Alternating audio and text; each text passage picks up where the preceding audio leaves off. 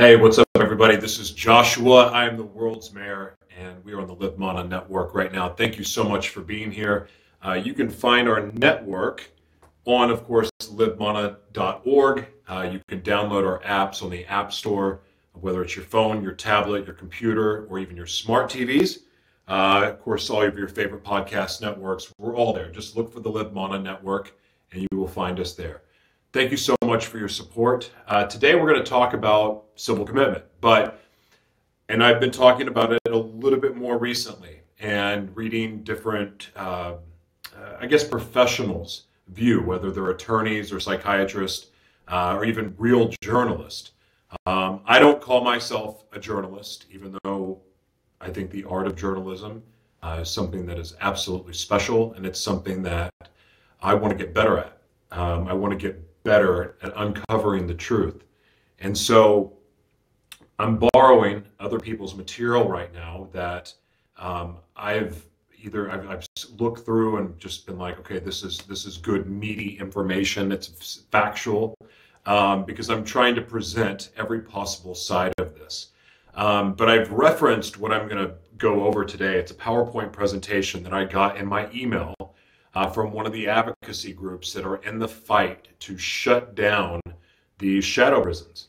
And from what I can tell, it's very factual with references, which I will include this in the media kit at livemana.org, which you will be the same website I just told you about.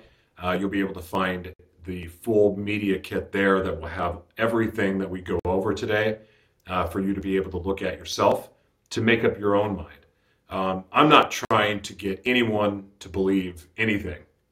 I just want to present the information because I think we've been told what to do a little bit too much. And we've lost the ability to think for ourselves, or at least a lot of people have, because they just take the information they're given through traditional media and they run with it. And I don't want to do that. I don't want to do that. That's part of the reason I'm off social media. But I'm grateful first and foremost for this information. And again, I'm not even familiar with the group. I've never been a part of it. I had a chance to be on a phone call and it just didn't work out. But nonetheless, I have this presentation that I'm going to go over, and I don't think that they would mind that I'm sharing it. But again, I'm going to make sure that they get credit for it, because this information is extremely powerful, I think. Because when you talk about injustice, I did a broadcast here recently even talking about different injustice, and usually there's money behind it. There's a financial incentive behind the injustice that happens, or there's greed. But with greed, money and power, they kind of seem to be a little bit connected. So when people are like, well, why would they have such a law, and why would they do this? Well, when I'm saying what's the incentive for the government to lock people in these prisons and keep them there, even when it's obvious that they're no longer a threat to society, because it could be from cancer, amputations, all kinds of stuff. I mean, they're just being so far mentally gone that there's no chance they have of reoffending. There's all kinds of cases, and I didn't list all of the different examples, but we're going to get into a little bit of that today. But we're also going to get into showing you the dollars and figures that are behind these prisons, like the money that's going into these programs. And I think it's going to be very, very obvious that this is not just about removing sexually violent people from the streets. There's something much more going on. And that's what we want to get to the bottom of. So thank you for being here. We'll be right back after this.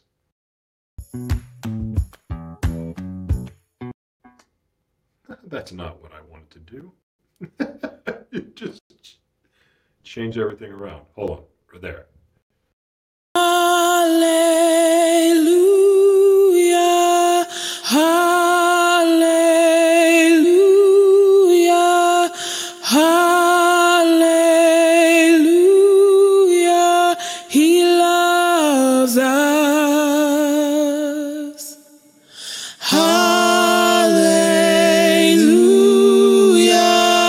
hallelujah.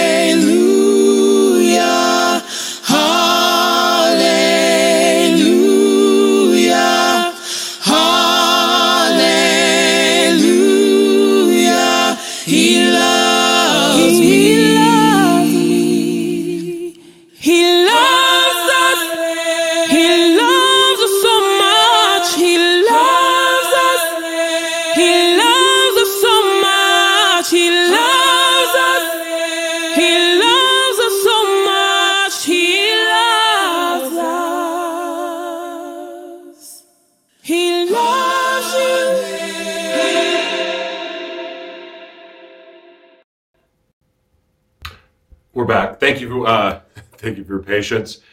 We are a viewer-supported network and nonprofit. We're a 501c3 nonprofit media organization. Our whole focus, other than being a voice for the voiceless, is to elevate other voices for the voiceless.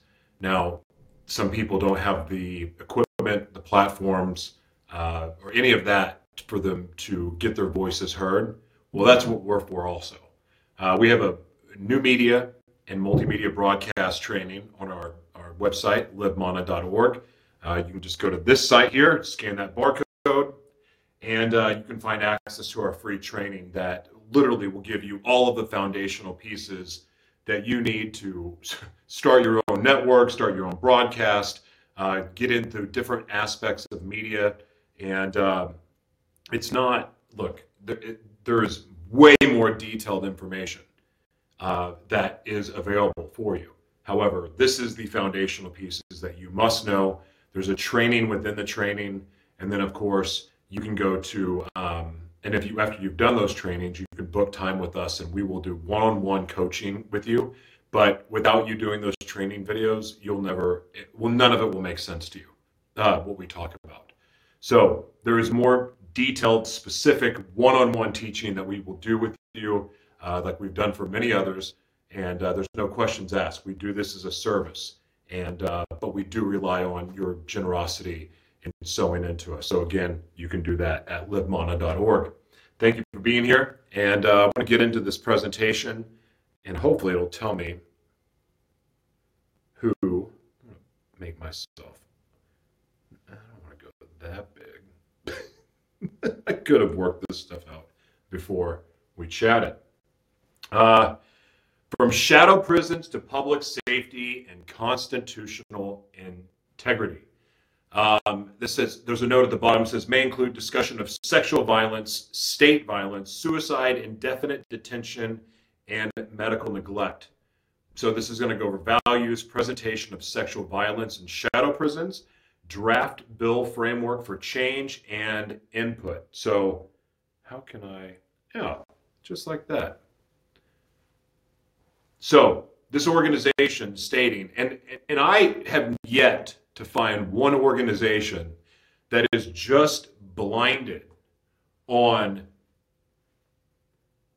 well, we just got to free all these people, and there's a bunch of innocent people there, and they need to be free, and we got to shut all these prisons down. I haven't seen one that's like that. In fact, if anything, like this says, we value safety from sexual violence. I would hope. But also safety from government abuse. And I shared before that I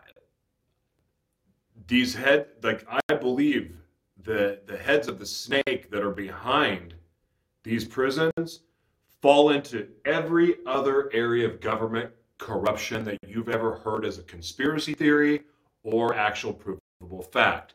And frankly, the two are getting really, really blended together. It's like a shade of gray that just seems to be, I think I'm using the expression right, but it seems to be that all this stuff is just kind of blending together. Believe it or not, you know, the human trafficking, this CPS crime, I mean, there's this drug trafficking. It's like all this stuff is like the people that are benefiting financially are all the same people. It's the same group.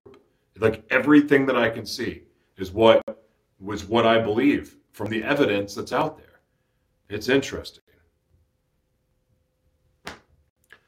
Okay, I've talked about the cost, and I'm going to blow the screen up so I can see. That's not going to let me. I apologize.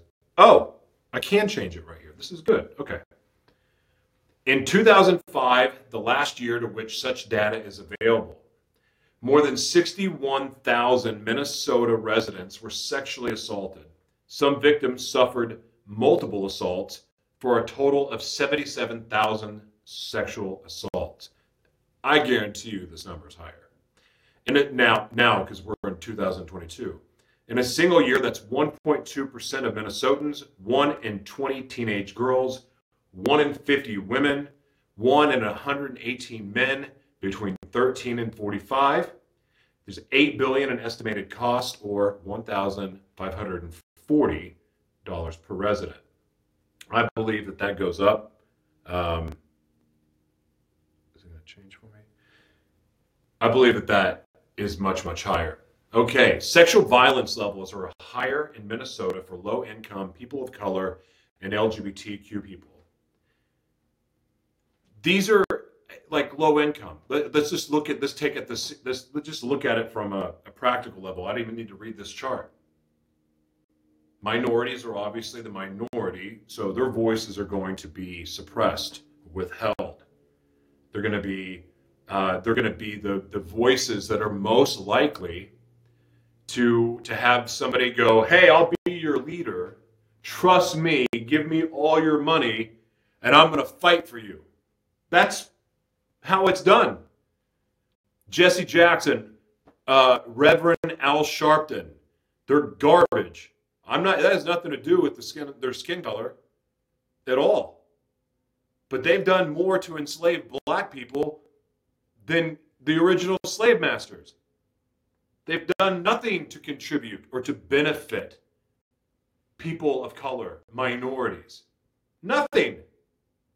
They've kept, if anything, they've helped keep people sick.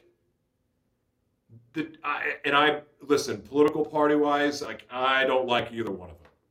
So I'll refrain from even targeting one, because they're both complicit in this. They're both involved. It's just, I know I see a lot of Republicans talking about how the Democratic Party is the home of the KKK and all of that stuff. Yeah, you can have those arguments, but I can also point to Republicans and say, well, they're freaking doing just the same or worse.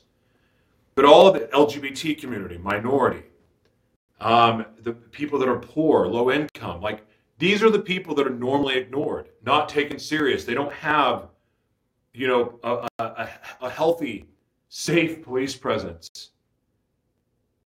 It's like comparing. I mean, not every neighborhood can be Beverly Hills, but let's put it this way. People don't exactly lock their doors in Beverly Hills, or at least they didn't.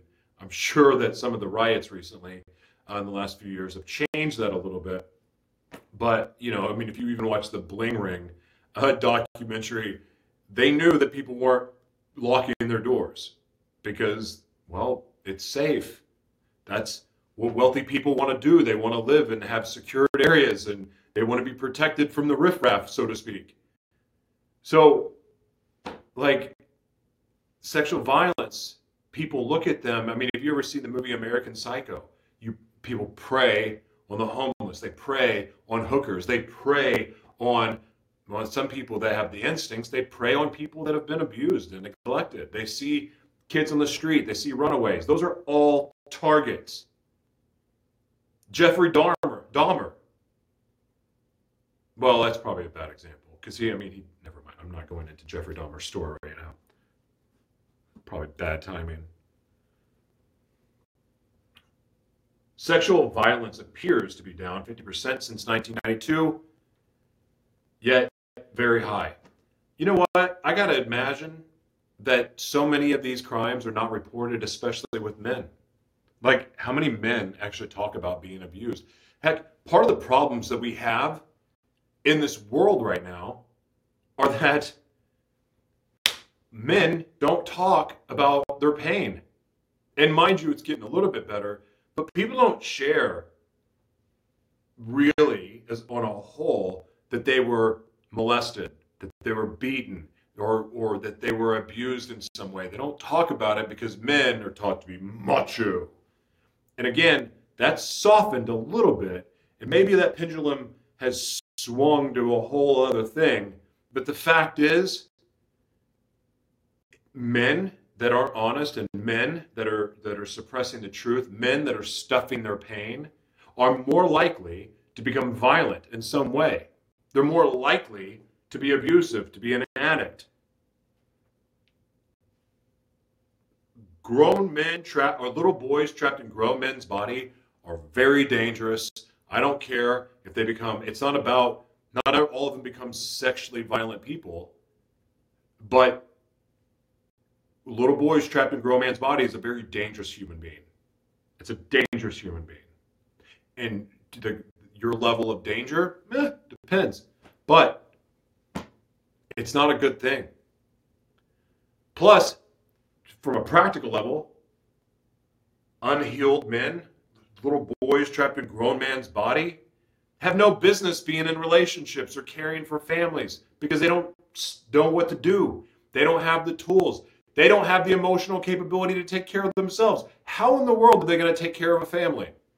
How are they going to keep a wife happy? How are they going to be able to have enough attention and love to give to a wife and kids? Odds are they're not, because they're going to be selfish and self-absorbed, because when you're hurt and you're wounded and you're a little boy trapped in a man's body, you don't think like a man. You think like a scared, frightened little boy, and you therefore make those kind of decisions. And then you factor in alcohol and drugs and any other kind of addiction, and then you've got a whole other animal. It's risky. It's dangerous. So we need, and again, I'm off this chart here, but we got to create safe places for kids to go. Like, kids are now locked inside, trapped in front of a screen. And mind you, you're watching this on a screen right now. Those of you that are watching, some of you are listening, but there's probably a screen on that device. But anyway, the fact remains that, we're isolated.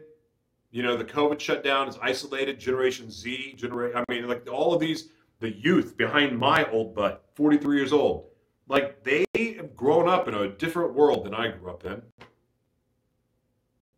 But the one thing that's very prevalent is depression and suicide and feeling alone and lonely. Why do you think people are going to upload themselves into a different universe, like metaverse? You ever seen the movie Lawnmower Man? Yeah, that's where we're going. It's going to happen. And but the thing is and when we isolate, we're cut off from human connection, and maybe we forgot what it is, but the fact is this: humans need connection. They need to feel loved. They need to feel safe. So part of why we want to create these media literacy centers all over the world is because we want a safe place for people to go, but then have a reason to go. Because not only are they going to learn all the skills they need, but by learning those same skills, they're going to be able to do what their heart desires, like what they're passionate about, because knowing media allows you to do that. So if a kids have a safe place to go and let's say they're stepping behind and they're going to practice doing a broadcast, or they're going to do their freestyle rap, or they're going to play the guitar, or they're going to paint, or whatever it may be, and they're prepping for that. And they have all the resources, and they're around other people that are full of life, and they're happy because they're doing what they love. But then you're able to see a kid that's got his head down, doesn't look and make eye contact with anybody. He's just avoiding eye contact because they're just empty. Well, having a facility, a safe place for people to go, like a boys and girls club, but with, like teaching skills for the future, still allowing them to, get physically fit and do other things like that, but having a place where they can go and then at the same time feel safe for someone to go, hey, you doing all right? Hey, you want to do you need to talk? And having resources available, the people that are trained in holistic ways of healing and holistic therapies to be able to help a child know that he's safe and that he can open up and be honest and he can get the help he needs. That's what we need. Because kids want to be honest. Kids don't want to lie. They lie because they're scared. They lie because they don't feel safe. But when a kid can open up and be honest about being hurt, being abused, being molested, they have a better chance of healing. Because it's a lot easier to heal a kid than it is a grown, angry, crusty old man or a bitter old woman. Much, much easier. I mean, it's pretty easy if you see it. Like, a child has gone through less years of abuse. And sometimes the abuse, the worst abuse, is the self-inflicted kind. But that usually happens after you've been beaten down by society, your family, somebody that you trusted and loved. Anyway. Reporting violence and legal consequences. Between 2015 to 2019, 70% of sexual assaults were not reported to police. Jeez. 83% of reports did not lead to arrest.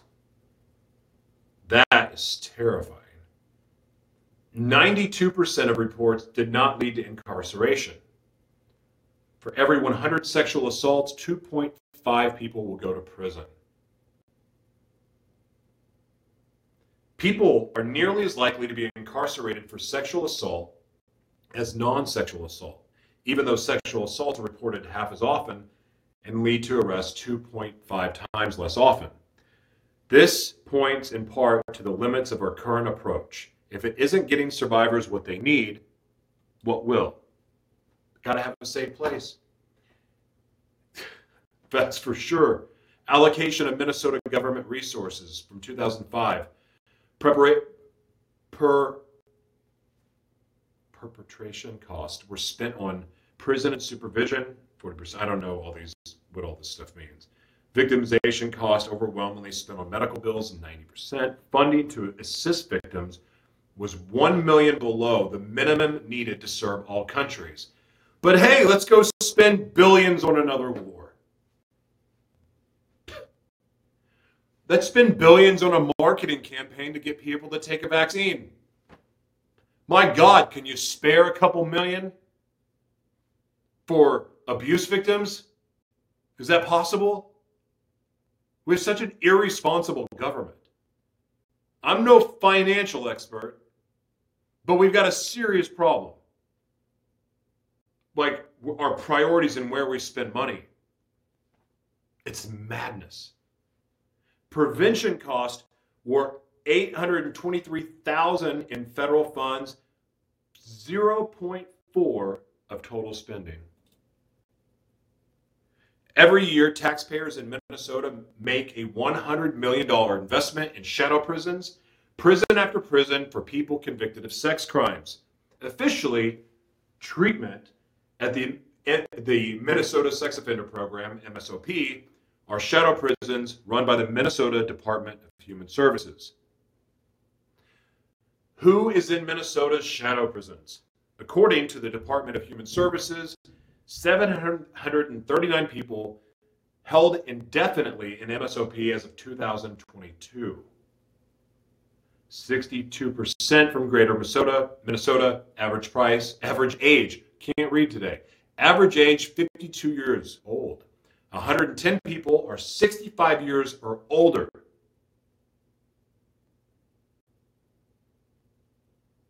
That's like senior, I know that people are living longer, I think.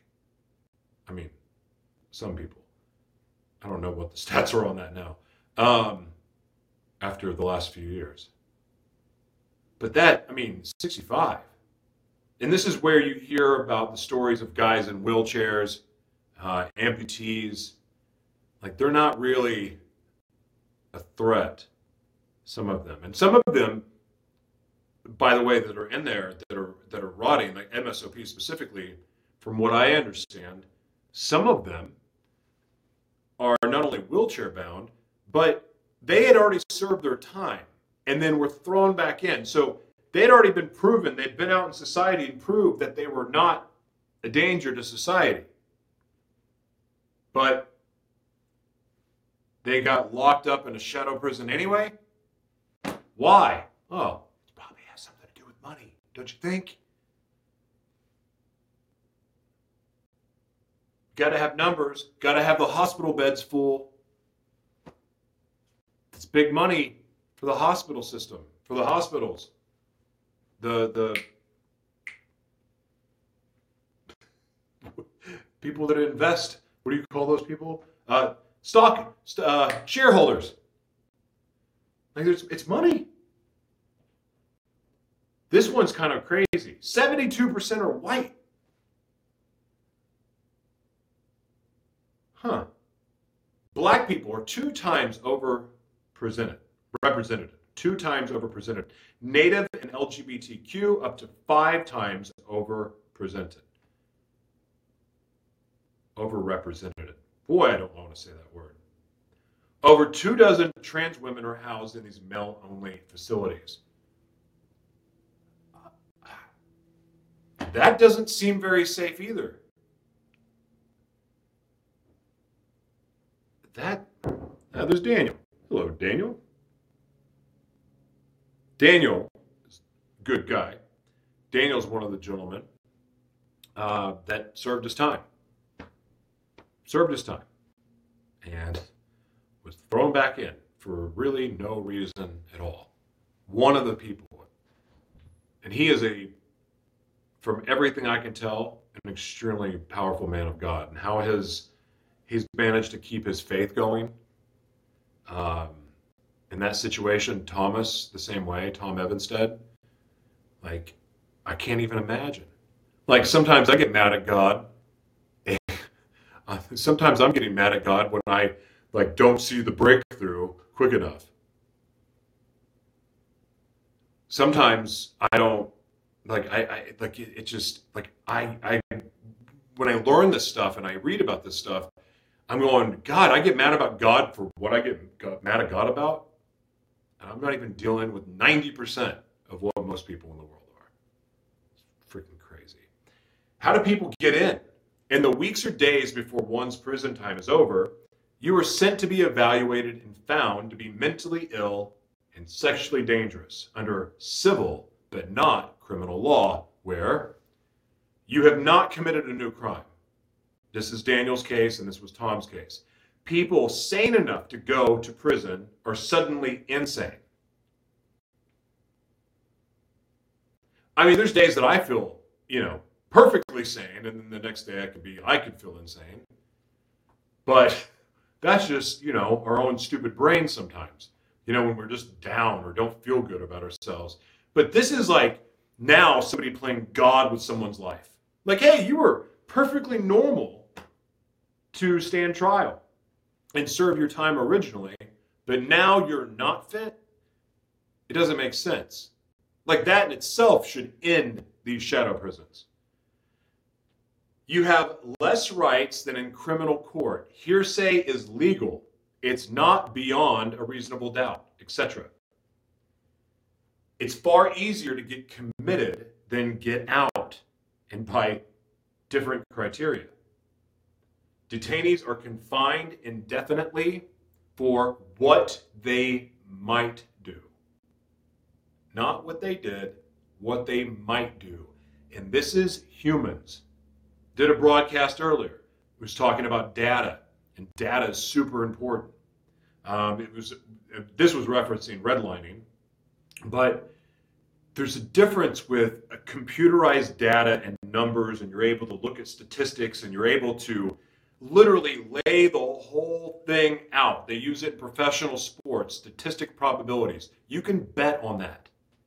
You can bet on that to show up to a place where you can guess a crime will be committed. But to assume a person is going to commit a crime with no data supporting it and leaving it up to a human to decide is very dangerous. Especially when, very much like religion, a psychologist, like whoever educated the psychiatrist, like whoever that psychiatrist was a disciple of, like, there's a Freudian psychiatrist. And then there's other people that, that followed different teachers. Now, why does that matter? Well, in the same way with religion, like, who's teaching it? Who's providing the information? That's going to cause you to believe a certain way. People that grow up in a Baptist home typically either run away from the faith or they remain Baptist just because that's what they've been taught. But even that, even if they escape it, it's very, very hard to get away what has been programmed into your mind as a child. And life is programming. The TV, the radio, what your parents tell you, the rules in your house. The reason why generational cycles exist is because of the programming that happens at an early age. It's conditioning us. One of the best books ever to read about breaking out of that box is Code of the Extraordinary Mind by Vishen Lakhiani, who is from mindvalley.com. Like, break you out of these boxes. And it's important. So anyway, indefinite detention is considered treatment, not punishment. There's no treatment going on. It's psychological warfare. When you hear of the games that are played that get people stuck there, like you have different people that will look at what's happening, and they have to make a decision. Hey, I'm going to sign up for the treatment. But when you say that you're going to sign up for the treatment that these facilities like MSOP are giving, you're basically saying, okay, now I'm going to play the game. I'm going to go through their process. That's where the abuse is taking place. And then if you refuse treatment, then you've got no shot in hell of getting out. But the treatment is causing more harm than what was even done to the person before they made it to the prison, from what I understand. That's a heck of a catch-22, is it not?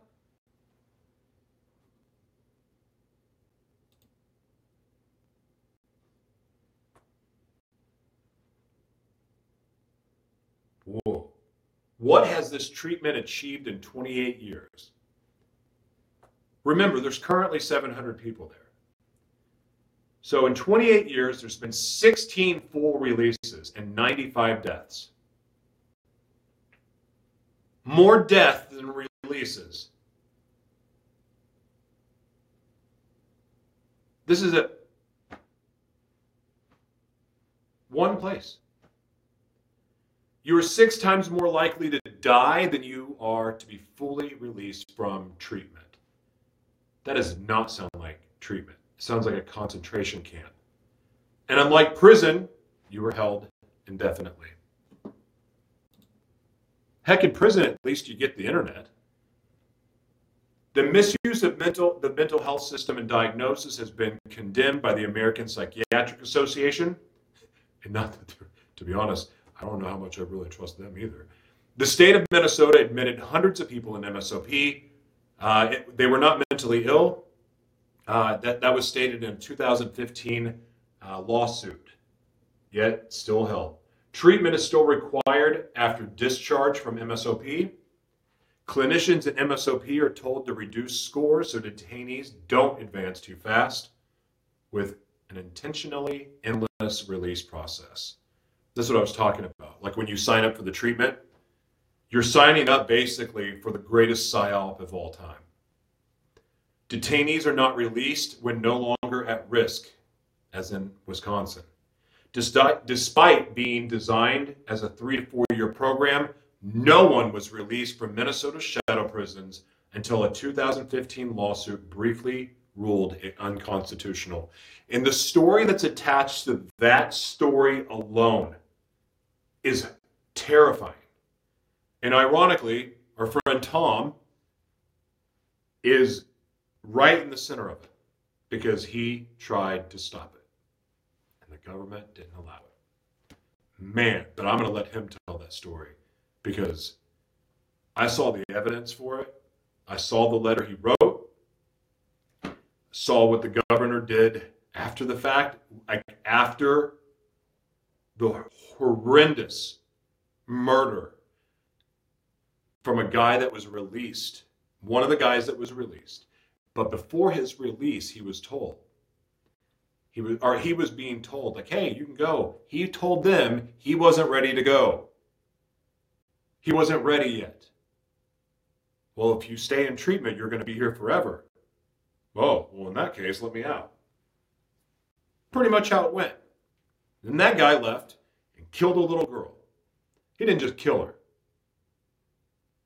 If my wife wasn't standing here, I'd probably go in more detail about what happened. But it's really messed up. Like Jeffrey Dahmer-ish messed up. Now, I'm sorry, but I've already pointed to one mistake there. But then you got to wonder, did they let this guy out on purpose? Because this law benefits a certain group of people and allows them to make a lot of money. Conspiracy? Maybe. Maybe.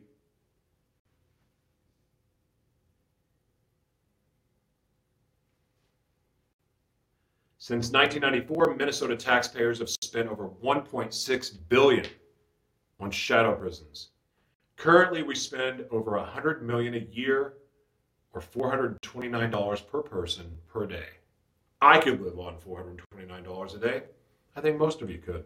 How much money is that a year? I'm not very good at math, but that adds up pretty quick. But does this create safety?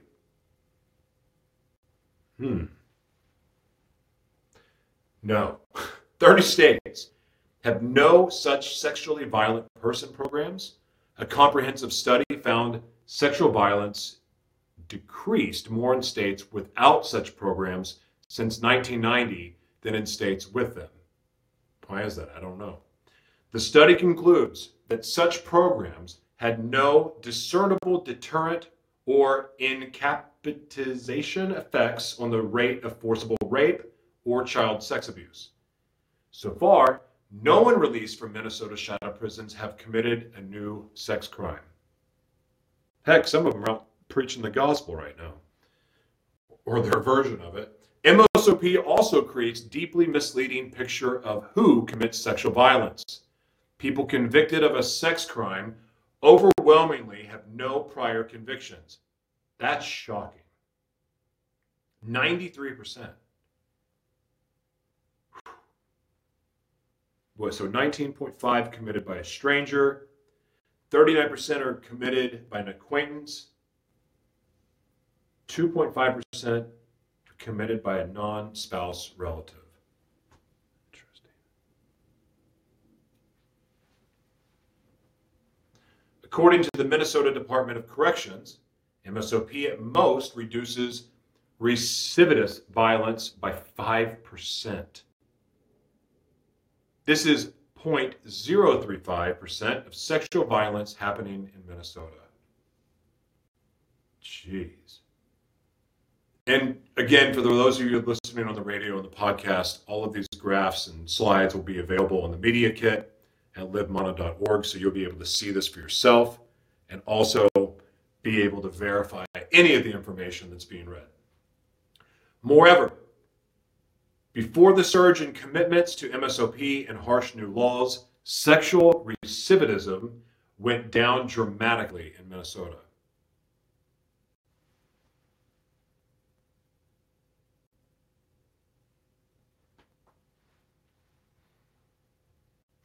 Yet panic and politics have surged MSOP's numbers to out-of-control levels with no way to be reduced. Golly. You know, I guess I've never been a big graph guy or chart guy, but because I know how some statistics can be manipulated. But when you look at these graphs, it's just mind-blowing to me. Gee, Merry Christmas.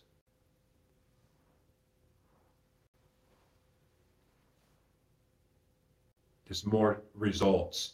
Minnesota, California, New Jersey, Florida, Virginia, Illinois, Texas, New York, Kansas, Missouri, Wisconsin, South Carolina, Washington, Iowa, Pennsylvania, and New Hampshire.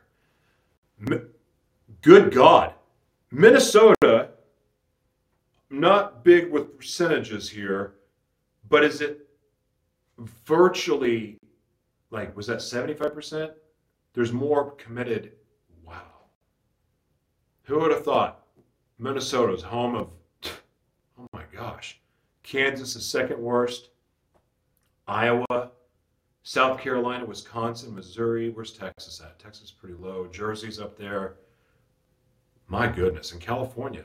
I would have thought California would have been the leading after living there as long as I did. Good God, that's wild.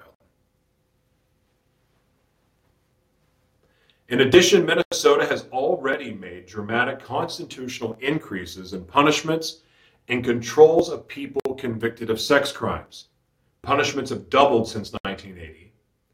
Life sentence for a single sex crime on the books since 2005, ending any need for an extra legal way to do so.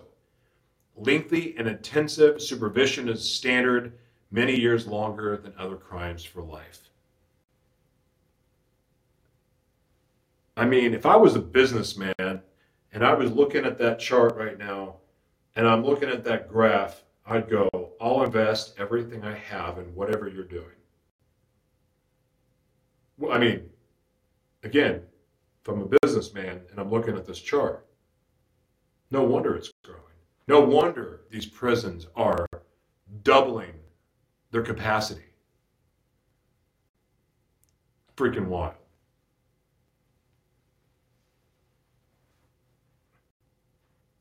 Three decades of research says MSOP is broken, yet the governor, legislator, state courts, and federal courts have all failed to make changes since 1984. There's just more stuff here. I'm not going to, it is undisputed that there are civilly committed individuals, MSOP, who could be safely placed in the community or less restrictive facilities. All kinds of quotes here. You again, go to the website, you'll be able to see it. Slide 22, there is 9 more. I stink at math. Yeah, that's 9 more. At the time, supervisors nationwide are moving from punishment to prevention and rehabilitation, as it's always been for many less heard survivors. By a margin of nearly 3-1, victims believe that prison makes people more likely to commit crimes than to rehabilitate them. By a margin of 7-1, victims prefer increased investments in crime prevention and programs for at-risk youth over more investments in prison and jail. We talked about it at the very beginning. I'm not trying to promote our foundation and the work we do in the middle of this, but it really is why we want to create the media literacy centers, which are really community centers, which are really like the Boys and Girls Club, but it's teaching media and skills. Because I don't know if, how some parents go, hey kid, you can be anything you ever want to be. Anything you could dream of, you can be. And then somewhere along the lines, people quit saying that to you. But that statement is actually real. You can be anything that you want to be. And media allows that. But more importantly, a safe place for kids to go where they can be honest, where they feel like they can open up and confide in somebody, and then they can get help and the resources that they need then, before the monster is made. And going back to Jeffrey Dahmer, which is so freaking, maybe it's appropriate after all, but going back to Jeffrey Dahmer, looking at his childhood and reading about his childhood and how influential his father was. And because all Jeffrey Dahmer wanted was to be loved. That's all he wanted. It's the craziest thing, companionship, being loved. And so he found it and he bonded with his father and learning to taxidermy as if they're cutting up animals but then you factor in the abuse and the neglect and all these things that are happening to him. And he even cried. He was crying out for help. He asked for help. He tried to say, hey, something's not right with me. And he was ignored. How many other people have done that? How many of you right now that are listening that are locked up try to cry out and ask for help? I asked for help. And I was told that it was normal for little boys to do that. I'm not saying that was the sole thing, but it sure as hell didn't help things. So if no one's listening to someone cry out, how are they going to get help? And that was back then. Think about all of the distractions we have now. Think about all the distractions we have now. So, hearing someone cry out, not necessarily gonna, like, we're probably less likely to hear it. We have to invest in at-risk youth.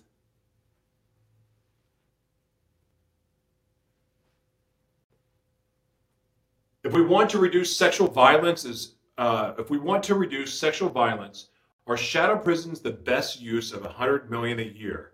Consider this. All right, the answer is no. But preventing violence by changing culture and preventing harm before it occurs. Get to the youth. Put fathers back in the home. Encourage the family dynamic. Breaking cycles of violence by supporting survivors, restoring harm, and ensuring regular consequences for sexual violence. There absolutely should be consequences for sexual violence. Using existing public safety channels with focus on punishment. Ensuring successful reintegration beyond punitive supervision. I like those solutions. Okay, let's see, all right, so actually I'm going to go ahead and read their vision, this program. From shadow prisons to safety and constitutional integrity. Actually, I don't feel like it's appropriate for me to read their stuff more than I have already, but you'll be able to find all this on the media kit that will be posted, well, right after this. When you're seeing this, it's going to be there on libmana.org. Look, I was reading tons of presentations today about this subject and like people that are for it.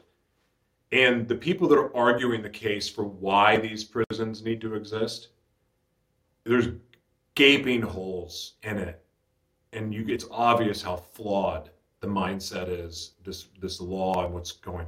And it's also, to me, obvious that they're hiding the real truth.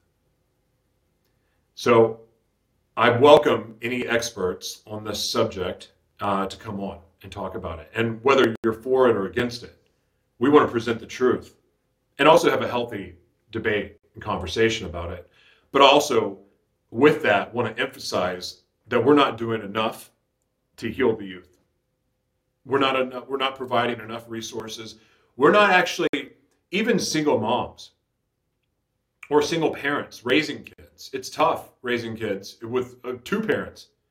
Heck, it's tough raising kids with a whole family, a whole tribe of people.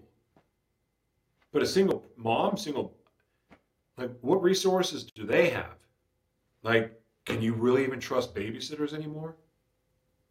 Like, really? How do you know the babysitter's not going to sit there on their phone? Are you going to monitor the camera the entire time? What's the point of having a babysitter if you're going to stare at the freaking camera the whole time, making sure your babysitter's not being inappropriate with your kid?